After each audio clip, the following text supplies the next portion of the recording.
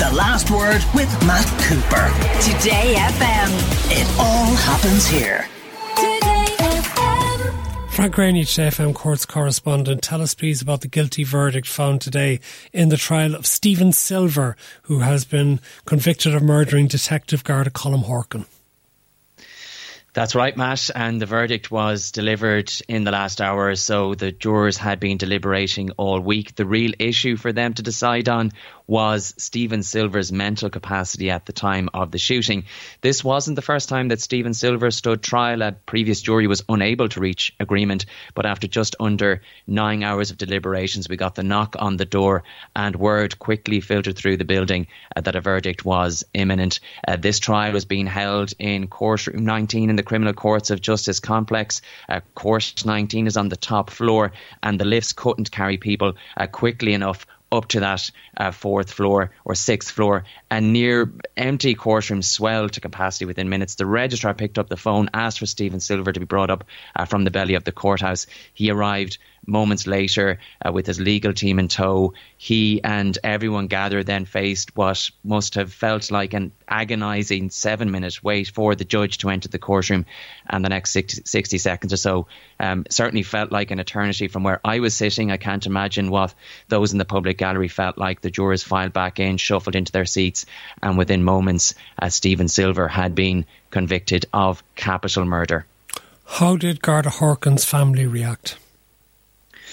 Well, as you can imagine, there was a huge wave of emotion that just washed over the public gallery at that point, as friends of his, colleagues of his, family members of Detective Horkan embraced each other in tears, each and every one of them highly emotional. This has been a long and a grueling process for them. They've had to go through this process for 2 years now, and it felt like, and it really did feel like, a pressure valve had been opened in that pivotal moment when the jurors came back. They'd been so disheartened by the previous jury's failure to reach an agreement. Stephen Silver, I noticed, scanned the courtroom for a familiar face. He was then whisked away for a few minutes to allow the legal teams decide how they wish to proceed with sentencing. And as soon as he was gone, that familiar face in the public gallery became very upset. She was crying loudly, repeatedly shouting, "He was a sick man. He was a sick man." The penalty here is mandatory. It's a life sentence. But when the court did reconvene a few minutes later, the prosecuting barrister informed the judge that the prosecution would like to present a victim impact statement. So the sentencing was put back until the 19th of April. And on that date, former colleagues, perhaps certainly family members of Colm Horkan, would be given an opportunity to address the court. But as it's a capital murder, there is a significance in that, isn't there?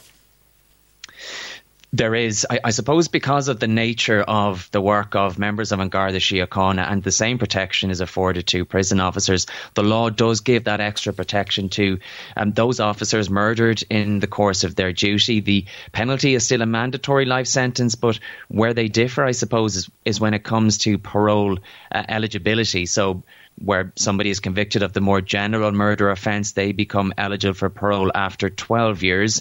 Now, it is very rare that somebody gets parole at the first time of asking, and as it stands, the average sentence for somebody convicted of murder is 20 years in prison. Stephen Silver was convicted of capital murder, so he won't be eligible for parole for 40 years. That said, he, like any other prisoner, is entitled to a 25% remission if he behaves himself in prison. And I understand that if he does, he could be eligible for parole after 30 years. But even so, Matt, that is a big sentence. He's 46 years of age now. He will be an old man before that day comes. Thank you very much. Our courts correspondent, Frank Greaney. The Last Word with Matt Cooper. Weekdays from 4:30. Today FM.